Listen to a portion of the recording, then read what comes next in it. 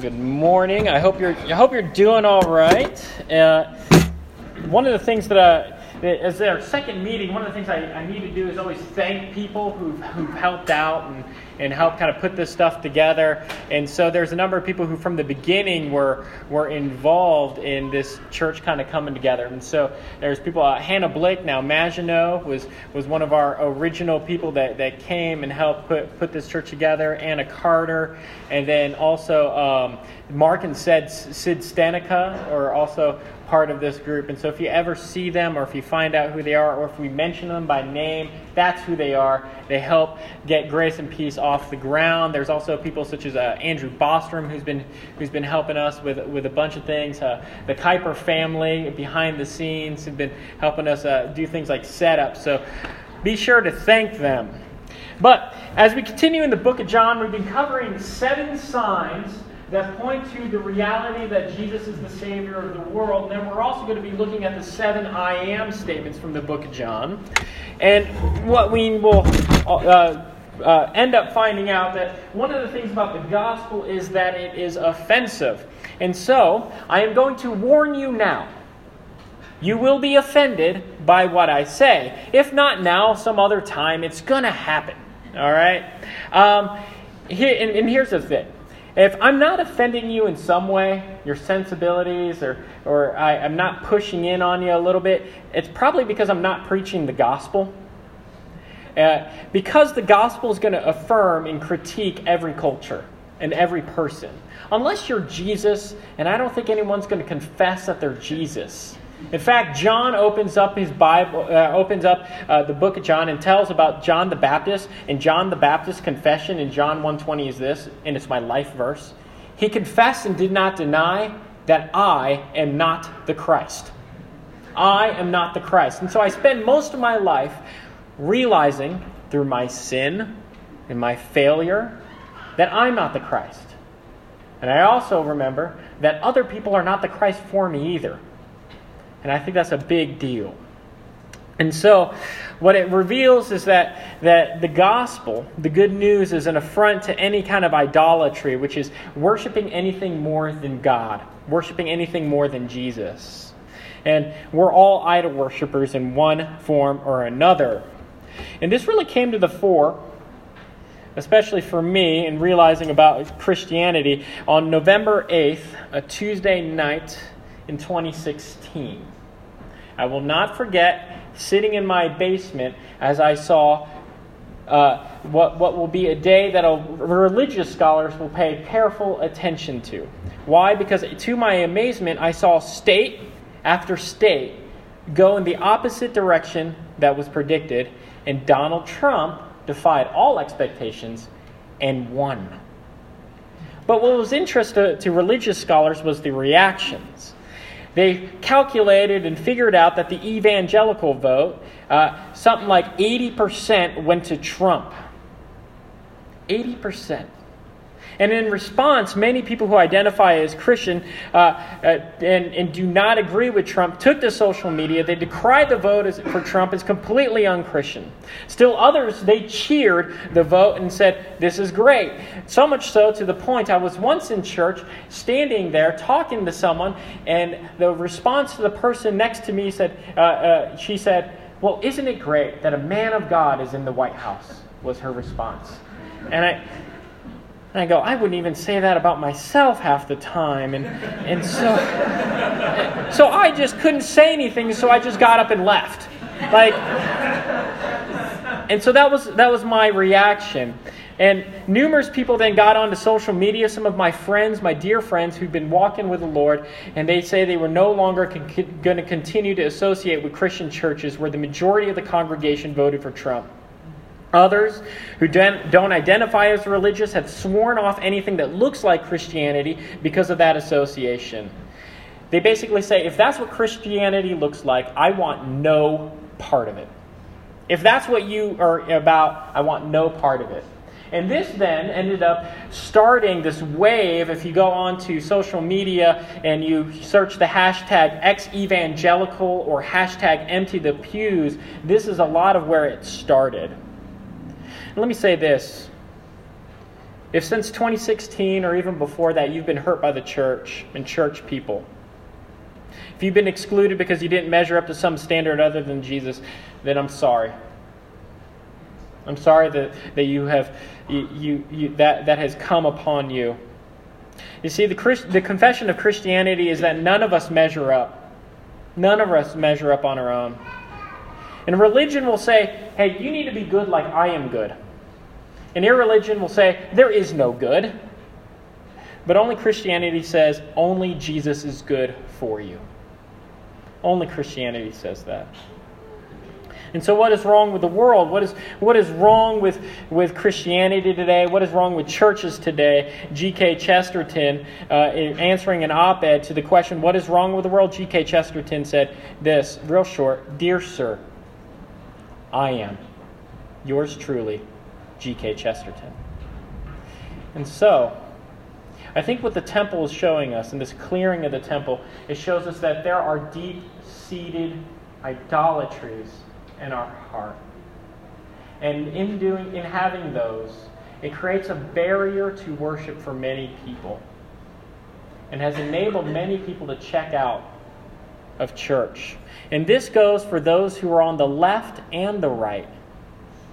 It's for both people have an idolatry about politics or about social justice or an idolatry about their theology that becomes a barrier to other people coming close to Jesus. You know, it's comforting and soothing to think that evil, though, is out there and all the bad people are out there. But as Alexander Solzhenitsyn says, the line separating good and evil passes not through states, nor between classes, nor between political parties either, but right through every human heart and through all human hearts, including our own. And so basing your virtue or your standing or your ability to be in worship on anything other than God will inevitably exclude others who are not like you, people who are not in your tribe. And what the election revealed is that we have filled Christianity, and we filled our lives with barriers for people so that they cannot worship. You see, that's what it showed. And this goes for those on the left and the right. You see, leveraging Christianity to your one political party is inviting the traders and the buyers and the sellers into the temple. Tribalism and political tribalism creates false temples, erects false barriers to the worship of the one true God. Whenever we base our value or validity on, whatever we identify most with, that's our temple. That's where we find meaning. And what we see is Jesus is coming to clean house. Jesus is coming to clean house. And he does this, and he says that and so the main point of our text is that Jesus is the true temple. He's the true meeting place of God with man. He's the true place where we are to worship. It is the true place where we're going to actually see God in the flesh. And so, what temples were, and if you think about the setting of this place at this point, if Jesus is the true temple, he shows up at this temple, and the temple at this time began its construction under Zerubbabel in BC 19 or 18, right in that area, because it says it takes 46 years. You give it a few here and there, is where they reckon that it was beginning to be built. And it was during the Passover feast, and so during the Passover feast there was a pilgrimage, so a lot of people would start coming into Jerusalem. People who maybe have never would never usually come, they came. And even nationals and people from other countries would come to see what was going on. Think about it this way. I would never go to New Orleans, but the only time I would ever want to go is Mardi Gras.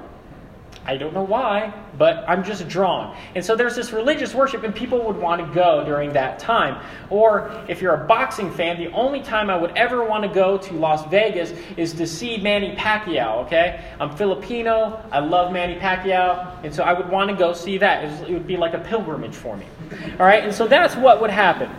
People would show up And at the time, Jesus shows up into the temple vicinity, it says. So he didn't even go into the temple proper. So he was on the ground, and he finds people selling animals, which it doesn't sound bad. I mean, if you're traveling from Galilee, you wander down there for your pilgrimage, you need to make sacrifice in order that you can be clean and cleansed from your sin. So you don't want to bring your animal all the way from Galilee. That's a long journey.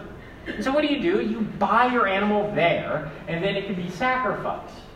The same was true also for money changers. They had this temple tax. Jesus finds these money changers there, and so they had to put it into a particular type of silver so that they could pay the temple tax. Right? And so he finds them in this place. But here's the rub. Where are they? They're in a vicinity of the temple that was known as the court of the Gentiles. And Gentiles is a word for the nations, people who were not Jews. This was the place where Gentiles could come to and worship God and see what was going on in the temple and realize that's God. They were to come to this point because at that time the cleansing had not happened, the true sacrifice had not happened, and worship had not been opened all the way through. Paul would say later, though, the dividing of wall of hostility between Jew and Gentile was torn down in the flesh of Jesus Christ. And so in salvation history, it was opened up. It wasn't opened up at this time. But here's the deal. Their love for money, their love to make a quick buck, became convenient to keep other people out. It kept the nations out. They filled this entire court with animals and with money changers. And how does Jesus react? Well, he's not stoic about it. They're blocking worship. They're blocking the worship of the one true God. This temple, which was the religious center of the people, which was to be their source of their source of identity, has then been filled in order to keep others out. If you think about it, the identity of Jesus' people in the Old Testament was that they were to be a kingdom of priests, a holy nation, a blessing to the nations. They were to be God's display of His goodness, kindness, mercy, and grace on display. And then suddenly at the temple, the center of everything that they are, they said, nah, you guys stay out. You're not welcome. That's harsh. Here's the deal. A lot of people see what was going on at the temple. They're like, I've seen that many times in Christianity. And you want to know something? Grace and Peace is not the perfect community. We're sinners in need of forgiveness. I will offend you. I will hurt you. Because I'm a sinner too. But as Dietrich Bonhoeffer said, if you ever find the perfect Christian community, don't join it. You will ruin it. Don't join it. You will ruin it. You see, maybe you've been hurt by the church or churches, and I am sorry. But don't let cynicism and bitterness overcome you. Don't let it just simmer so that you're always looking for a conspiracy that doesn't exist. Don't let it have the power over you to say, those people hurt me. Jesus isn't sitting there at the door either for you and recounting all your sins and shaking his finger and waiting for you to mess up. Rather, he wears the scars of all of our sins and says, come and see. Taste and see that I am good, he says. So Jesus is the true temple, and he does two things. Jesus cleanses and Jesus replaces. Jesus cleanses and Jesus replaces. So the temple was a place where sacrifice would happen. It was a place where by faith sacrifice was offered. So an animal would die in your stead, and that animal, by faith, it would replace you. It would substitute for you, and you would be cleansed from your sin.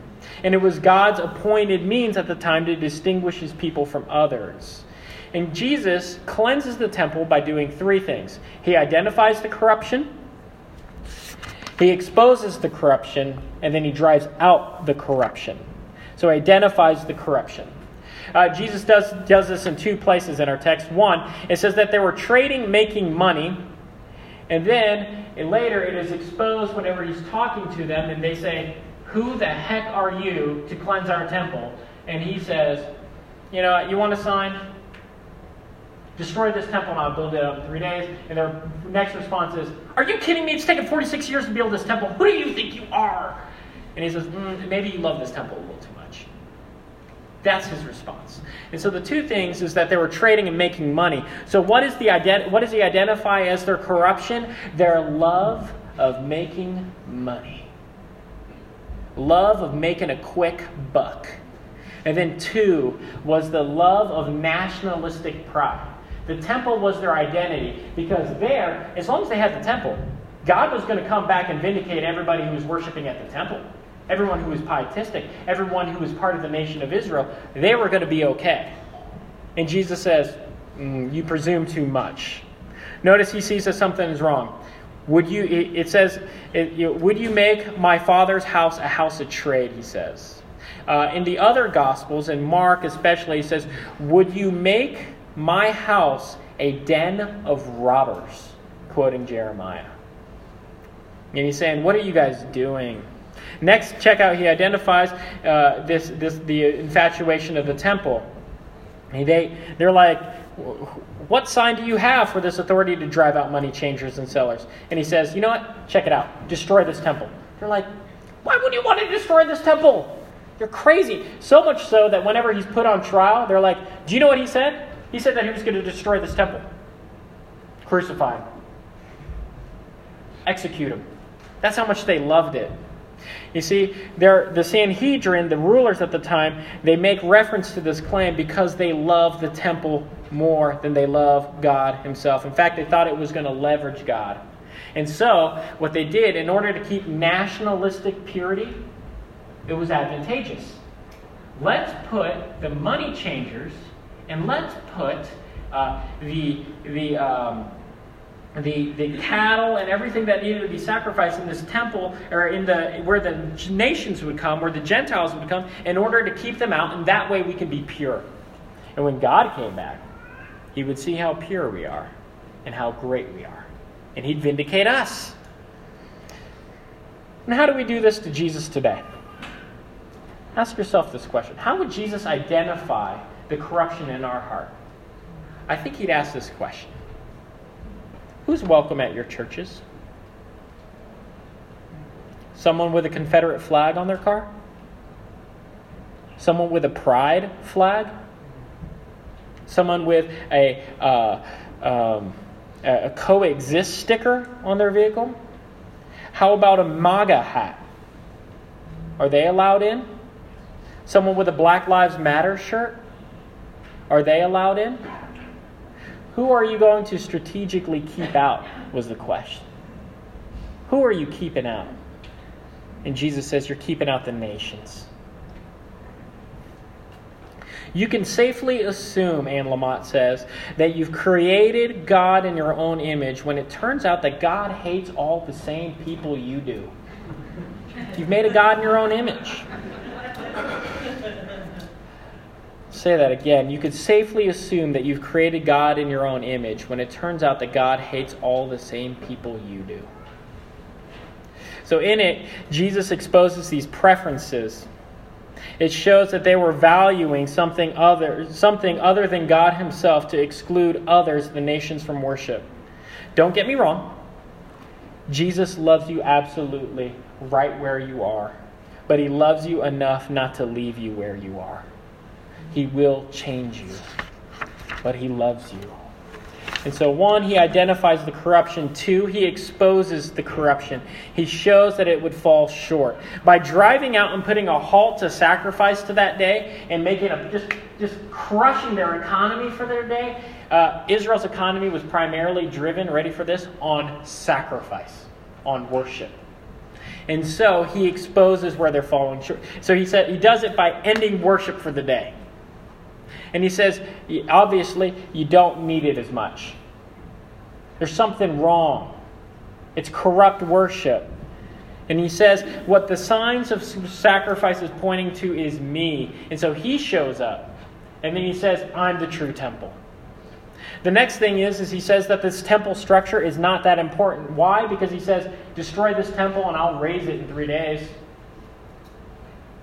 You've got things mixed up. And so what this exposes for us is identifying in anything other than Jesus. Building your identity on your political affiliation or who you voted for, one, is not nearly as important as who you worship and who you find yourself in and who you identify most in. And that should be Jesus. Then the last thing is he drives out the corruption. It says that his disciples remembered that this little quote, zeal for his house shall consume him. And zeal, this is a real particular word here, zeal was also associated with a group of people called the Zealots. If you remember, there's this guy hanging out with Jesus named Simon the Zealot. Right? And so who are these zealots? Zealots were people who would hang out, and they were revolutionaries that were like, they wanted to get rid of Rome, and they needed purity, and they rejected the temple. But the best way that we were going to get back at these Roman people and be free is that we're going to hide out by the side of the road. We're going to wait for a revolution to happen, and then whenever Romans would come in, we'd get up there, waylay them, and that's how we're going to keep purity. And so do you know what every person is probably saying at this point? When they see Jesus being, throwing people out of the temple, they're like, the revolution has come. He's finally thrown out these corrupt Sanhedrin. Finally, someone we can get on board with. And then the Pharisees at the same time, if you think about the Pharisees were hanging out in this synagogue worship, and they wanted to keep purity by keeping the law. It wasn't so much about temple, it was keeping the law. And so at the same time, the Pharisees are probably saying, that's our guy. Look at it. He's cleaning out the Sanhedrin, that corrupt temple. And then suddenly, what does he do? Jesus drives them out, but he doesn't start a revolution. Nor does he say anything flattering to the Pharisees, because later he will look at the Pharisees square in the eye and say, you brood of vipers. You brood of vipers. You are children of your father, Satan. I don't know if you guys can read between the lines. That's not flattering. Okay? You see, they're trying to leverage Jesus, and Jesus suddenly is saying, no, I'm going to clean out and I'm going to drive out this corruption. See, Jesus' concern was for true worship. And he says in the other Gospels, he says that his house, his Father's house, shall be a house of prayer for all nations, quoting Isaiah 56. For all nations, all peoples. And then the next thing we see is that Jesus, when he drives out this corruption, he does it by a righteous anger. And he's angry about the right things. He's angry for God's glory. He's angry for God's glory. Not for some political, for some sort of political agenda that he has. No. He wants God's glory. And so he drives them out because he wants people to see what is true and what is good. He wants them to see it. And notice, I think we have this weird image about Jesus too. We always think about Jesus as kind of like stoic. And so I can imagine when I was a kid, like hearing about this Jesus driving out the temple, I have this idea. It was like, he's like straight-faced, kind of chill about it. And he's like, get out. And then it says he turns over tables. Okay, these are not like little plastic tables when he throws it over. Okay? He's throwing big wooden tables over, which means that, it's on the border of rage. You ever seen some part in like homeboys doing roids? It's almost like that. Okay? He's pretty angry. But he's angry about the right things. And when Jesus comes to drive out and he identifies and exposes the corruption in your heart, he's going to drive it out, and he does so because he's angry. Why? It's like he's jealous. And here's the thing. We would never say a husband is a good husband if he sees his wife being hit on by someone else and he is not angry. If I'm over at Cork and Cask and someone is hitting on Holly and I come over and like, hey, can you stop that? No. Okay? A good husband is going to say, what's wrong with you? Get out of here. And that's what Jesus is doing. He's jealous for his people. He loves them. And he says, this is destroying you. And he does that in all of our hearts. There are so many things that are destroying us. Our sin is destroying us. But it is not God coming in to destroy you. No. Christianity teaches that it is you and God together destroying the sin that will destroy you ultimately if you don't get rid of it. And so God comes in and he replaces it. And if we think about this here with the story of Passover, Jesus is saying, look, remember the Exodus? Remember when you had to take that one Passover lamb and kill it? And that would cleanse you and cover you up. The same is happening now. And that Jesus, when he shows up, that the true cleansing is the cleansing of the heart that Jesus Christ can only give when he dies on the cross for you. And his blood covers you. So Jesus dies for you. But Jesus also replaces this temple. The temple is starting to be alluded to all the way back in the book of Genesis in Eden. Eden was this garden that was also a temple. It was the place where God dwelt with his people. And they were, by building culture, into building structures, they were to make this garden expand so that God could dwell everywhere and his people would dwell everywhere. And so the earth was to be a temple to the Lord. And we see that come in full in the end when a city without a temple comes down. And it is said in the book of Revelation that the dwelling place of God is now with man. And that the earth would be full of the glory of the knowledge of the Lord as the waters cover the seas, what it says in Isaiah. And that's what's going to happen. And so how in the world are they going to get there from this little place? Jesus has to replace the temple. And temple wasn't just where they worshipped, it's what they worshipped. It was their source of national identity. It made them stand out. It was their political program. They believed God owed them. And as long as they voted right, as long as they did the right thing, God was going to vindicate them. And whenever Jesus cleans it out, many read this as a rejection of the temple, and it is.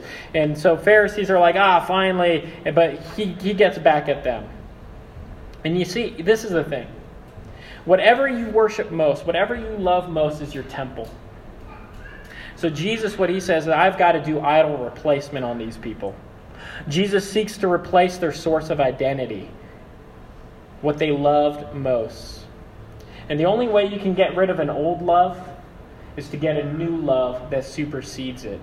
The old Puritan Thomas Chalmers wrote in The Expulsive Power of the New Affection that the only one thing can change your affections, can change your heart, and that is the expulsive power of the new affection. When something so enraptures your heart, or someone so enraptures your heart, it has the power to change you.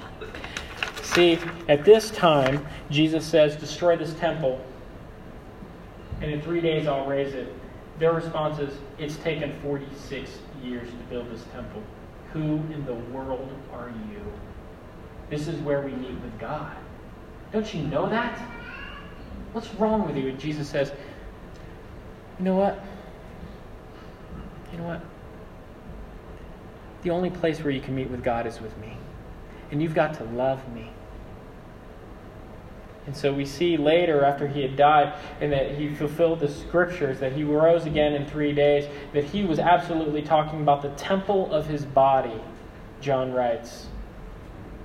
And so he says, I am the replacement of the temple. And so we need to ask ourselves, where do we find our identity? Where do we build up all our hope? What do we revel in? What do we think is most important? And Jesus then says, he throws down the gauntlet and says, it took you 10 years to build your social media reputation. Like, in me, I was completely destroyed and risen again in glory. What is your social media reputation got? It's taken you 40 years to build your career so you can retire, and all your hope is in that. No way. No way. It's got nothing on Jesus. See, Jesus is the true temple. He's the true meeting place of God with man. If you place yourself in faith in Christ, then anything in your life can be destroyed because you have an identity that's surpassing and stronger and more beautiful in Christ. You are a new creation. You are a new creation, and Jesus dwells with you. Do you know what's the greatest worship album I've ever listened to? It's actually by a non-Christian. It's 33 minutes long and it's a jazz. It's by John Coltrane. And after a number of years of struggling mightily with drugs and alcohol, he admitted that he was an addict, and he calls out, apparently, at one time to a higher power. He says, "Save me. Save me. Make me new." And he's released from his addiction by gracious love of this higher power. And it is said that John wrote what is considered the most powerful jazz music ever heard, and it's called A Love Supreme. It is a suite in 4 parts. It's the acknowledgement that he needs help, that he has built his identity elsewhere. And then there's this, the resolution, pursuance, and psalm. And Coltrane plays tenor saxophone on all 4 parts, and one critic had written that the album was intended to represent a struggle for purity and an expression of gratitude and an acknowledgement that the musician's talent comes from a higher power. His identity would be built on a higher power, but he didn't know the substance of it. And Jesus Christ comes in and says, "I am your higher power. Find your life, your identity in me, and it'll break down all barriers. Find your life in the love supreme, and you'll make 33 minutes of the greatest music of all time. It'll be worship. All of your life will be worship. And that will no longer be a barrier for those outside. That they will come in and see your life and what you do and how you work and everything you do, and they will no longer just see you doing work. They will see the glory of God." And so Jesus, you see, he was destroyed. You find your identity in him, and you'll see on the cross that his body was torn apart, and he was destroyed, and he laid in the ground for 3 days. But on the 3rd day, he rose again in newness of life. And what that means is you can have new life too. And what does it mean? It looks like work and everything lives under this new creation. And we build toward this new creation, looking forward to the city without a temple, because God himself will walk amongst us. Let us pray. Mighty and gracious God,